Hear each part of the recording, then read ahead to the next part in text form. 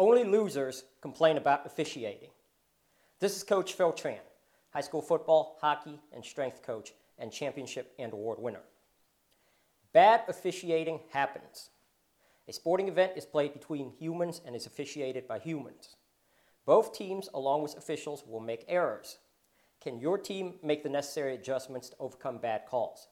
Is your team good enough so that you never have to be put in a spot where officiating can decide a game in the first place? A rule I impose on myself and on my players of any sport I coach is this: we never complain about officiating. Only losers complain about officiating. Have you ever heard a coach complain about officiating after a victory? I sure haven't. We all have heard countless coaches complain about officiating after a game, but what is the commonality that links them all together?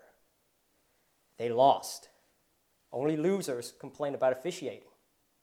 Don't be a loser. Stop complaining about officiating. Please subscribe to my YouTube channel at PhilTran22. Find my PhilTran22 podcast on Apple. Follow me on all major social media at PhilTran22. This is Phil Tran saying so long. I will see you next time.